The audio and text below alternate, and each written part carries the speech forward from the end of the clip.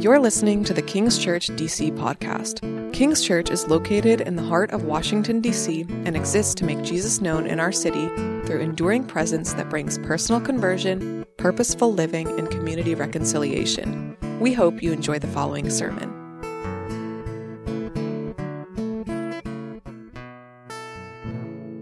Good morning, everyone. My name is Wesley. I'm one of the pastors here, and this is quite tempting to give me such a long passage to preach on today. So I'll try to keep it in our normal 35-minute range. Thank you, Michael, for reading that. That was very brave of you to take that many passages of Scripture and read it for us today. We are in a study through the book of Acts called Gospel to the City, and we now find ourselves in Acts chapter 5. And as we've noted over the past few weeks, the tides are beginning to turn a little bit in the early church. When we look at the first few chapters of Acts, things seem to be going peachy. Everything is great.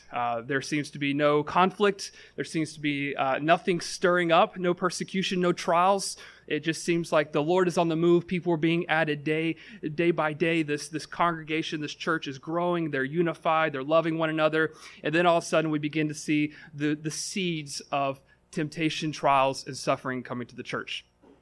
And if you recall back in chapter 4 that the apostles, specifically John and Peter, were called before this council that we're going to see again today. And the first time they're called to the council, they're just kind of threatened. Stop doing miracles in the name of Jesus. Stop talking about this guy Jesus. And well, they don't stop. And the church continues to grow. And today we find ourselves in a similar situation, a similar passage. But the persecution, the trials are going to intensify from here on out for the church. And now, this is going to seem like a weird transition, but is anyone ever taking online BuzzFeed quizzes before? All right, so most of you in the room know what I'm talking about. All right.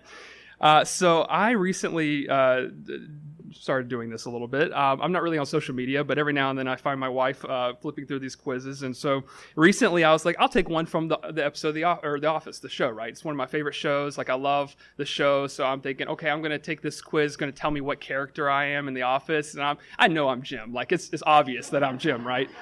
So I took the quiz, and instead I got Creed Bratton. So I just want to read you the description that it gave me for Creed Bratton. You have the ability to make even the most confident individual uncomfortable. We don't know if it's because of your inappropriate comments, your penetrating looks, or your particular personality. You have an aura of mystery that makes people intrigued, that they are scared on one end, also wanting to get to know you. You have a way to always end up getting out of trouble, even ending up in jail or something. That was the description it gave me of my character, Creed. Now, I say all that because those are fun things to do, but there's something we love to do when we love a good show. We like to identify with the characters of that show. We like to draw ourselves into the story. And whether it's Creed Bratton or whether it's Jim Halpert, we like to find ourselves in the story because it has more value, it has more meaning to us when we're able to draw ourselves into the plot on a deeper level. And this morning, as we look at this text, we're really going to see kind of a plot movement of two characters. It's not two individualistic characters, it's two characters as defined by groups. You'll see one group that is defined as the early church, the early Christians, or the apostles. And then you'll see this other character group that's going to be defined by the religious council, where we see the high priest and the Sanhedrin. And you're going to find in the story today that these two groups are at contrast with one another. They don't mix, they don't cross. They're completely different characters on completely different tracks. On one end, you're going to find that the early church is characterized by their courageous living, their joy, their active faith. They're spiritually motivated, and they're going to find themselves in a bit of trouble today. And unlike our friend Creed Bratton, they won't be able to get out of jail unless by a miracle of God. And then we're going to find on the other end these religious leaders who will be characterized by politics, fear, anger, passivity, and at the end, opposing God. And what I hope today this text will do is kind of one of those silly BuzzFeed quizzes. It will allow us to assess, where do we find our identity in this story today? Where do we find our identity, and how can we land with this early Christian group? How can we find ourselves persevering in such a courageous way as we see in this text? You see, from this moment on, for about the next 2 centuries, the church is going to endure lots of persecution. From this moment on, you're going to see it intensify. There's going to be about 10 different trials or systemic trials of persecution in the Roman Empire in those 3 centuries. About 100 years of that time frame, it's going to be legal for people to be Christians in the Roman Empire. You can see people murdered, martyred for their faith, killed, tortured, and plundered and imprisoned. Tertullian, one of the early church fathers, he said it this way in a Latin phrase describing the early church movement. Semen est sanguis Christianorum, which I know many of you took Latin, so you know exactly what I mean there. It means this: the blood of Christians is seed. In other words, the early church, as we continue to move through the book of Acts, will see this progression that the more that they're persecuted, the more they grow. The more that they face opposition, the more they live through those trials with courage and with faith and boldness. And so today in our text, we're going to just try to capture one main idea in this really lengthy text today. It's this: that the Christian life is one marked by courage. It is one identified and marked by courage. And so today I want us to look at this text. We're going to see, kind of in our outline today, which will be on the screen, you'll see 3 different effects of this courage. That as we live courageously, there's 3 things that happen in this text. And then we're also going to look at each one of these sections and try to identify what is courage, how do we get it, and how do we live this out? What does it look like to be courageous in our faith? So here are our points. Courageous faith enriches the lives of others. We'll see that in the first section. Then we'll see courageous faith enrages the prideful in the second lengthy section. And then finally, at the end, we'll see that courageous faith energizes the church. And so let's dive into the text. Courageous faith enriches the lives of others. Notice in verse 12, now many signs and wonders were regularly being done by the people, by the hands of the apostles. And they were all together in Solomon's portico, which kind of became like the meeting spot for the church and for ministry. And none of the rest dared join them, but the people held them in high esteem. We'll come back to verse 13 in a little while. And more than ever, believers were added to the Lord, multitudes of both men and women. So they even carried out the sick into the streets and laid them on cots and mats. So as Peter came by, at least his shadow might fall on some of them. People also gathered from towns around Jerusalem, bringing the sick and those afflicted with unclean spirits, and they were all healed. So here's what's going on. The apostles are living out their faith publicly. These men who have been chosen by God are in Solomon's portico, and they're living out their faith publicly, and these signs and wonders are being done. And they're not just being done for the sake of an attraction of signs and wonders. They're being done because they're giving verification to the message. They're giving authority to the message of Jesus Christ and what the apostles are proclaiming. And we see a few things that are happening here. This early church is displaying a deep love for people. Christian ministry is about helping others, right? And that's what we see here. They had this deep love and affection for people, that not only were they embracing people, but the Lord was adding people to the church. And I love the phrase here. It says that the people were being added to the Lord. They were being redeemed. Their lives were being changed. They were receiving salvation in Jesus. It's a beautiful picture and reminder for us that when we come to faith in Christ, we don't just get a little bit of Him. He doesn't just give us enough. We are added to the Lord. We become a part of His family, a part of the body of Christ. We get all of Him, His righteousness, His forgiveness, His life, His sacrifice, His resurrection, His love. He becomes the central story, the hero of our story, as our brother Bradshaw would say. And these men and women are being added to the Lord. And then we see other things happening, right? People are being healed. They're coming from all the little suburb towns of Jerusalem just to try to touch Peter and be healed. Now, we believe that God is the same yesterday, today, and forever. And so we believe here at King's Church that we recognize, although this was a unique time in the apostles' ministry, that God still heals people today. He is still in the business of healing people. And there are times where Jesus decides to intervene through our prayers to give a world a clear picture of what the kingdom of God's going to look like through miraculous healing that cannot be explained by any other means but that God did it.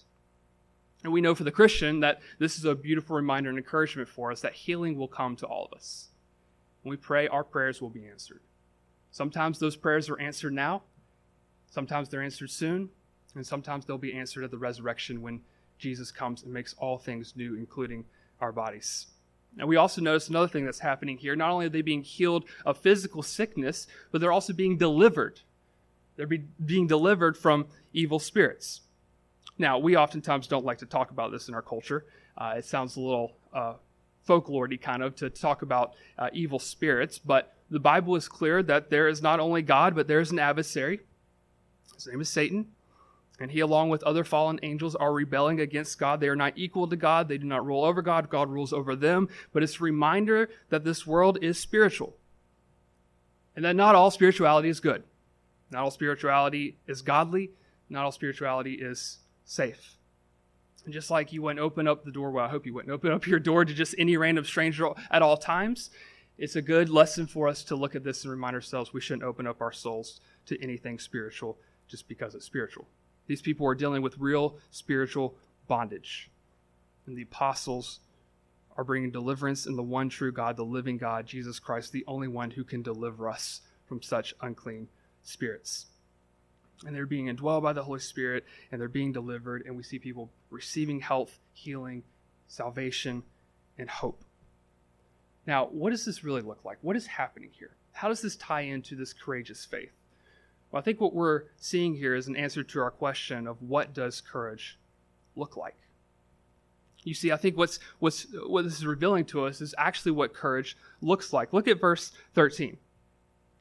He says, none of the rest, so as they see the apostles working, it says, none of the rest dared join them, but the people held them in high esteem. What an odd statement, right? As they're looking at the ministry of the apostles, these people are looking upon and they're saying, we're not going to join this, but we respect what's happening. Like this is incredible. There's dignity in what's happening in the early church. And what's this communicating to us? Was communicating that there's lines of delineation. There's lines of distinction that were clear in the early church. There were no people who had 1 foot in the community and 1 foot out. You were either identified in it or you didn't want to be identified at all. And this makes sense, right? Coming off of the passage last week that Ben did such a good job unfolding for us of Ananias and Sapphira. And after that event that happened, it says that not only was the church in fear of what happened, but the city of Jerusalem, like a presence of fear has fallen on the city, and people are realizing those who claim to follow the way actually believe it to be true. They believe the exclusivity that Jesus is the only way. And to believe that brings courage to this early church. And what the onlookers are seeing is they're saying, well, I don't know if we're willing to jump in on this, but we esteem what's happening. Because their actions are backed by their belief. That what they believe, they're putting into action. If I were to define courage, I think it would be this. It's living principally in all circumstances. It's voluntary in nature. It's not required. And these early believers, that's precisely what we see them doing. They believe that Jesus is the Messiah. They believe he is the way of salvation. They believe it to the core of their being, which has caused them to voluntarily give their lives over and to live principally in the face of all circumstances. And here, that is the motivating force for why they are standing on this portico, this porch at Solomon's temple, and they're proclaiming the good news of Jesus Christ. And they're wanting to see people healed. And they're loving people as they should. They're faithful, loving community that courageously stepped in the gap of society to love others. Now, I was thinking about an example of this, and I was thinking the Google search engine. Okay, I'm sounding like I just understood the internet yesterday for the first time, but the Google search engine, right? It does this really cool thing. It has this algorithm, and you probably know what I'm talking about. When you type in words on Google, it begins to finish your sentence for you, right? It's pretty eerie, actually, that it can do that, right? It uses an algorithm to try to figure out what are you trying to communicate, what are you trying to ask for. And so I did some practice on this. If you ask why something is so, it's interesting to see what comes up. So I was just asking random questions. So I said, why are actors so blank? And the first thing Google says was short.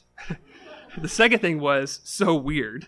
And the third thing was paid so much. Okay, that one made sense. Then I said, why are cats so? I got the first answer was afraid of cucumbers. The second was scared of cucumbers. The third was afraid of water. And the fourth was tongues are rough. Okay, if you're a cat person, I just don't understand you. Like, if that's what Google is saying about that animal, I just don't get it, right? I just don't get it. And then the third one I did was probably what you're expecting. Why are Christians so? And the first one was actually kind of funny. It says, why are Christian movies so bad?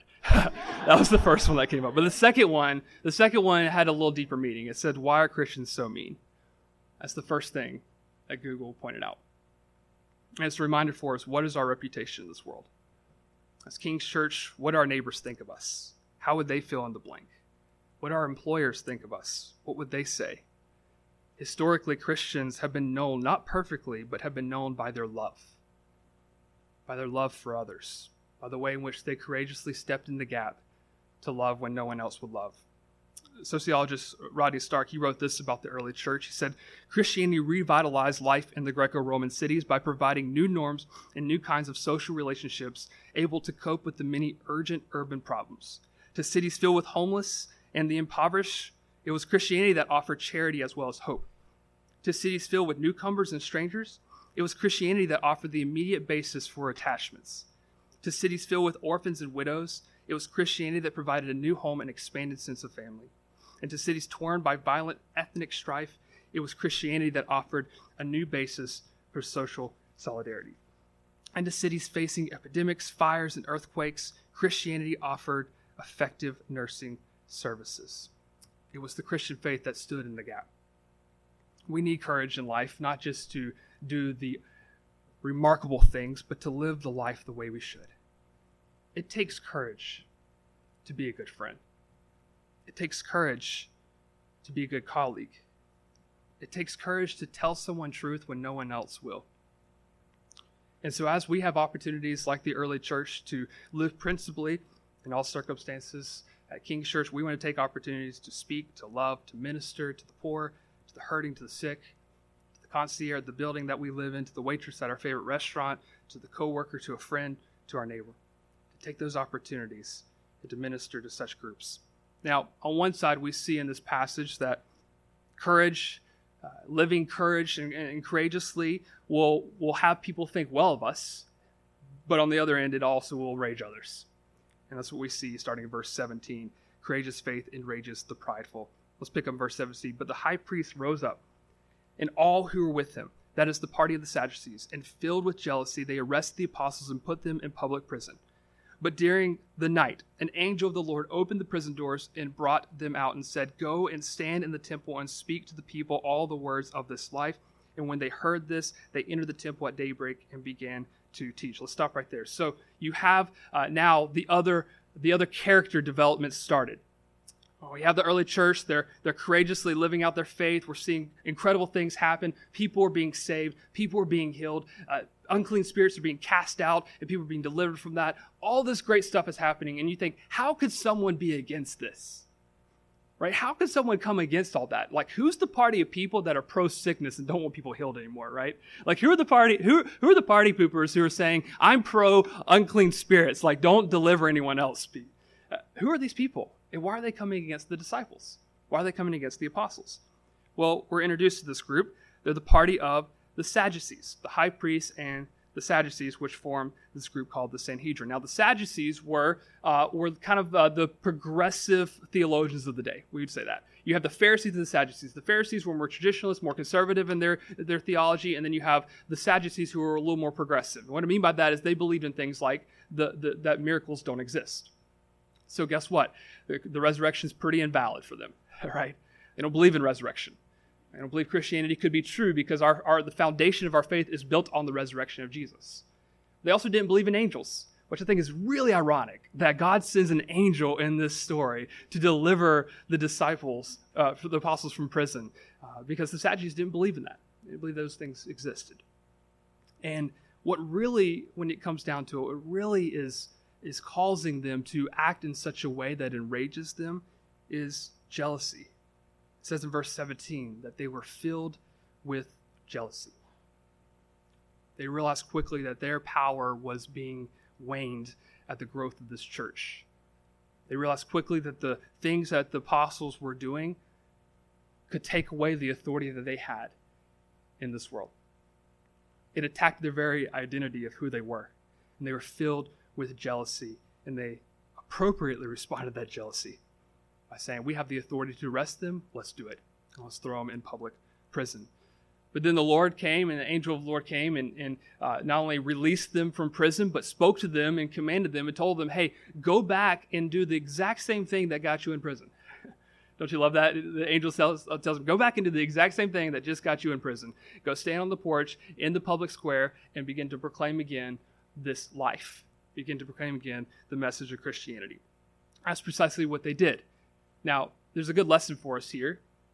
Maybe if you find yourself incarcerated in an unjust way, God may free you from that one day.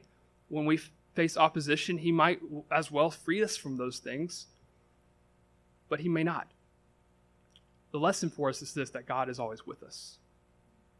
He never left or forsake the apostles in this moment. He was always there with them. And we can take courage, just like they did, that God is for us and that the King of this world is in us and he is working through us.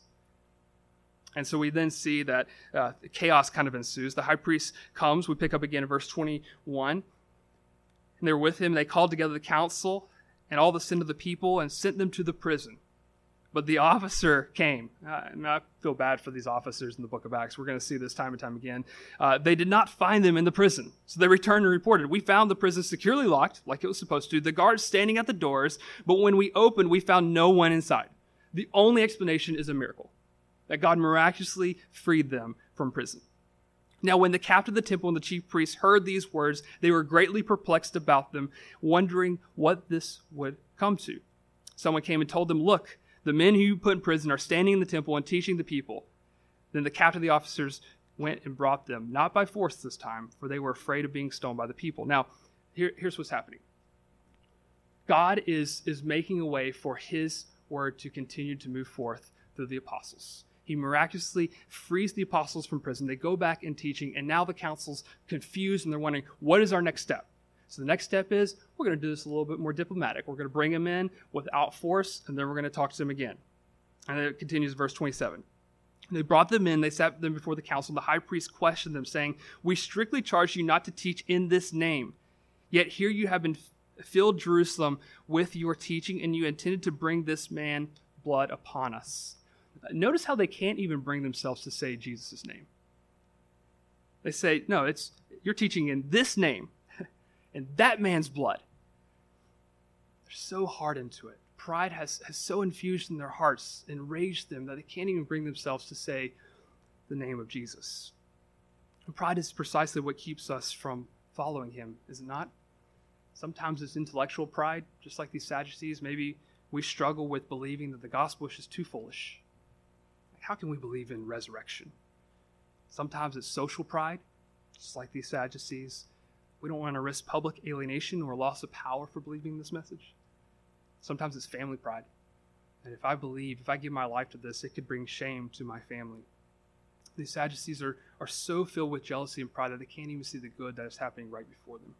They can't even see the truth that is being proclaimed right to them. And so Peter and the apostles answered them.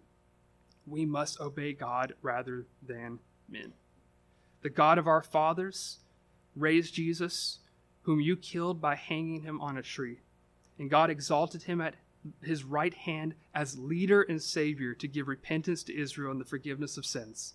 And we are witnesses to these things, and so is the Holy Spirit, whom God has given to those who obey him. Now, their response is a mixture of both a little bit of civil disobedience here and gospel proclamation. There are at times when it is appropriate for the Christian to respond in such a manner. There are at times when, if the state or a governing authority that we submit to is clearly going against the calling of a Christian, that we, like the apostles, will stand up and say we must obey God rather than men. But notice what they do right after that. They bring it right back to the gospel message. They take this opportunity before the Sanhedrin to proclaim Christ again. A call to repentance for Israel. But the Sadducees, they don't repent, do they? They're actually enraged more, and they want to kill them. And so then we get our friend Gamaliel here, who's a wonderful guy, and he actually has wisdom here. He's the only guy in the council that has some common sense, and he brings it to the table. He says, "Guys, hold up! Before we kill these men, let's just see this play out, right? I mean, remember these other guys, Theodos? He had a group of 400 people that he brought up, and that didn't work. You remember Judas, right? Judas of Galilee? Yeah, that didn't really work either. You know." His movement squandered. And so if this is of man, yeah, it'll go away. But if it's of God, we can't stop it anyways. And we might even find ourselves fighting against God. And so they end with releasing them after beating them. Now, the question for us here is simply this: where did this courage come from? Because you might look at this story and say, how could that ever happen? Like, how could you stand against such odds and proclaim a sentence like, we must obey God rather than men? Where does that come from? Where does that courage come from? Well, it actually comes from the very next statement that they make. Look back at verse 30. The God of our fathers raised Jesus, whom you killed by hanging him on the tree. And notice how they describe Jesus. God exalted him at the right hand as leader and savior to give repentance to Israel and forgiveness of sins. Now, we're going to do a little work here because the word savior is one that we're often familiar with. It comes from the Greek word soter. It's something that is commonly given to Jesus. He is our savior. He brings salvation to us. He frees us from the bond of sin. We get that, right? But the other word here is a little tricky. Some of your translations may say prince, some say leader. It's kind of a word that is odd. It's not used a lot in the New Testament. In fact, it's only used 4 times, all related to Jesus, twice in Hebrews and twice in Acts. It's the word archegos, which in its kind of most literal translation means captain. Jesus is our captain. And in the Hellenistic Greek culture that they're speaking to, that word really meant hero. It carried the idea of being a hero. One commentator, William Lane, he said this: the hearers would have heard this in the Hellenistic world and know that this referred to legends like Hercules, who were called not only soter saviors, but archegos champions. And they would have immediately understood that Jesus is being presented as the protagonist, the hero of the story. These early Christians are deliberately using this word that would be associated with a hero like Hercules, like other heroes of the day, and they're applying it to Jesus Christ. It's not a great example of cultural engagement and how we can contextualize the gospel to engage with culture, but it's reminding us that the ambitions, the longings that we have in our lives for someone to be the hero, for someone to be the captain, for someone to be the one who champions for us is found in Jesus. Jesus, like heroes of the old, would brave death. He, like heroes of the old, would face danger principally, voluntarily, as the Bible says. He would lay down his own life for his friends. But what separates Jesus? What separates him from any other hero narrative, any other courageous leader in this world? When we think about modern heroes or even heroes of old, we think about power. Right? A hero becomes a hero when they have power. A superhero becomes a superhero when they have superpowers, right? I love the story of Spider-Man. Peter Parker, this little geeky kid from Queens, right? He's a nobody, and then he gets bit by a radioactive spider.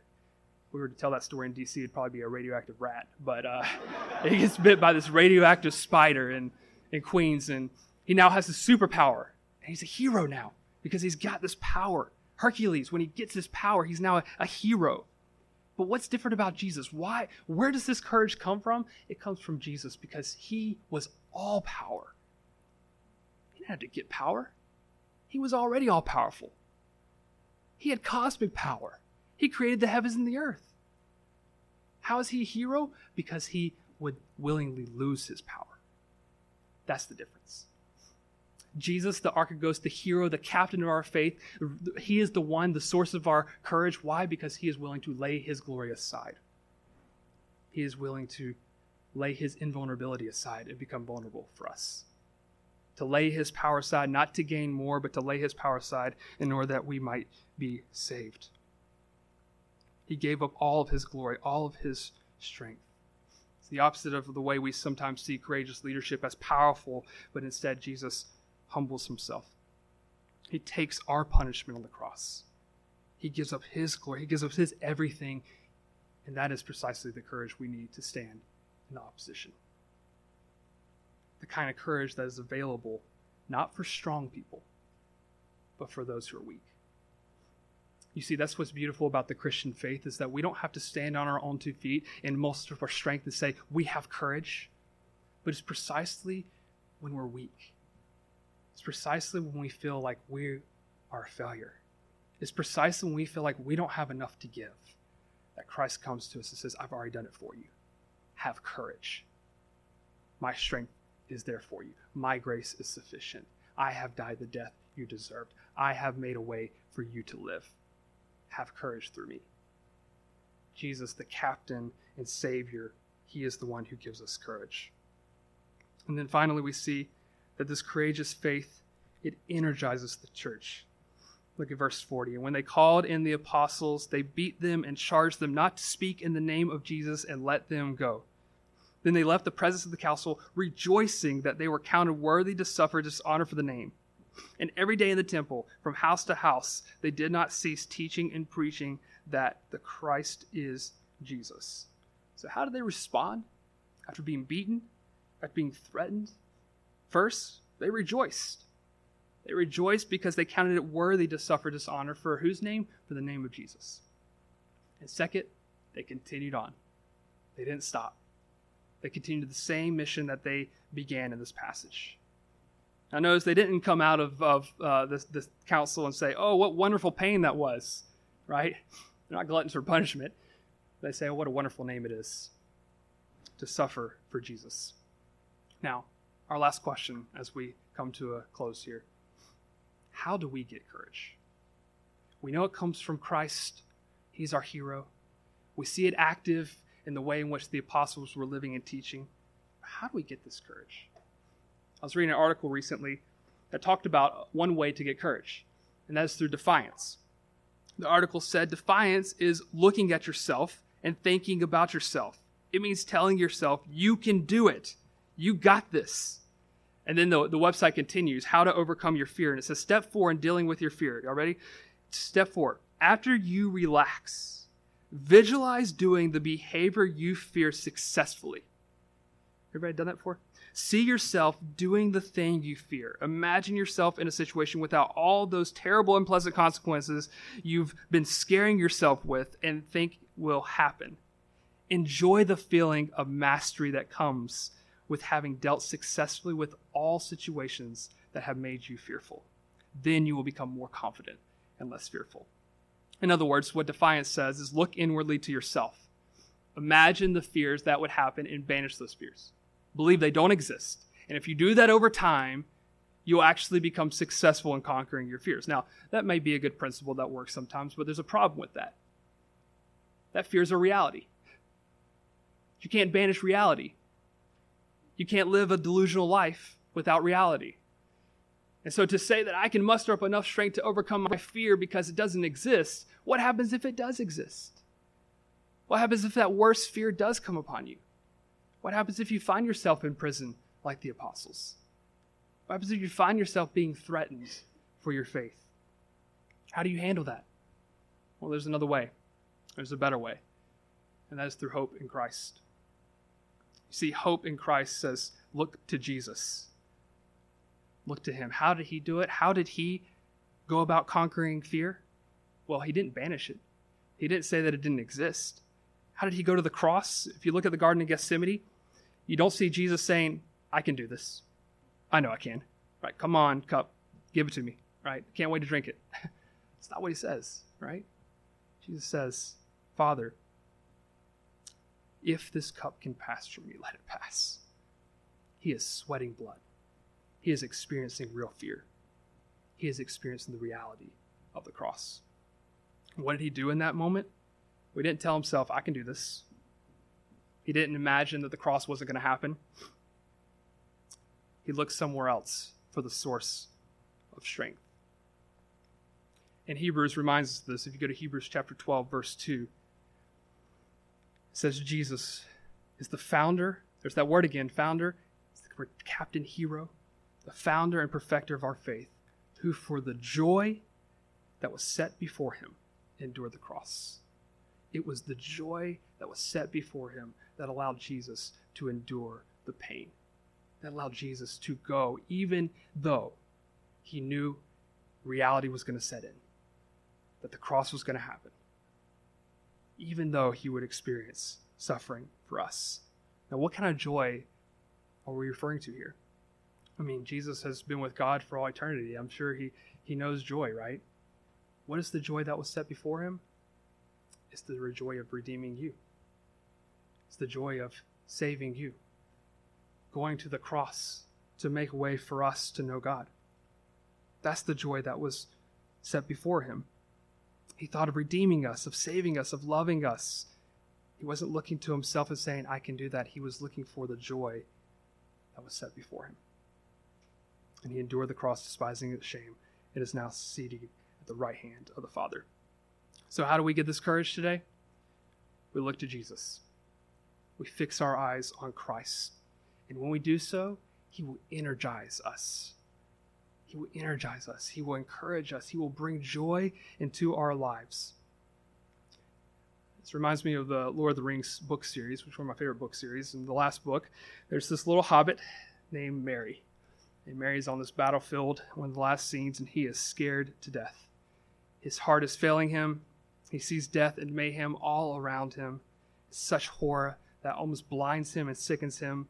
And then as he's on the ground in fear, he looks up.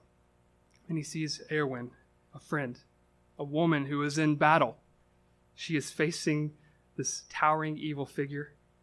And he looks at her and her courage for him, her courage for her friends, and something happens in Merry's heart. Tolkien writes, he says, pity filled his heart in great wonder, and suddenly a slow kindled courage of his race awoke. He clenched his fist in hand and moved. There it is. Merry didn't say, I can do it. I can go and smash the evil witch king. The bigger they are, the harder they fall, right? No, that's not what he said. He looked, he fixed his eyes on his friend and the courage of his friend and how his friend was fighting for him. Stir up in his heart a slow kindled courage to get up and follow. When we look to Jesus, even on the darkest days, when fear increases, we can fix our eyes on him. We can fix our eyes on Jesus, the Archegos, the captain, the hero of our story, the finisher of our faith. We can look to him being courageous for us because he is for us. He went to the cross for us. He suffered for us. He endured pain for us. He took upon the punishment that was due us for us. And he was courageous to the point of death. When we look to him, we fix our eyes on him today. We put our faith in him. And when we do so, we, like Merry, can find that slow kindled courage in our hearts to follow him. Thank you for listening to this episode of King's Church DC podcast. If this sermon encouraged you, please like, rate, and subscribe to our podcast. For more information on our church and service times, please visit kingschurchdc.com. We hope you will join us again next week.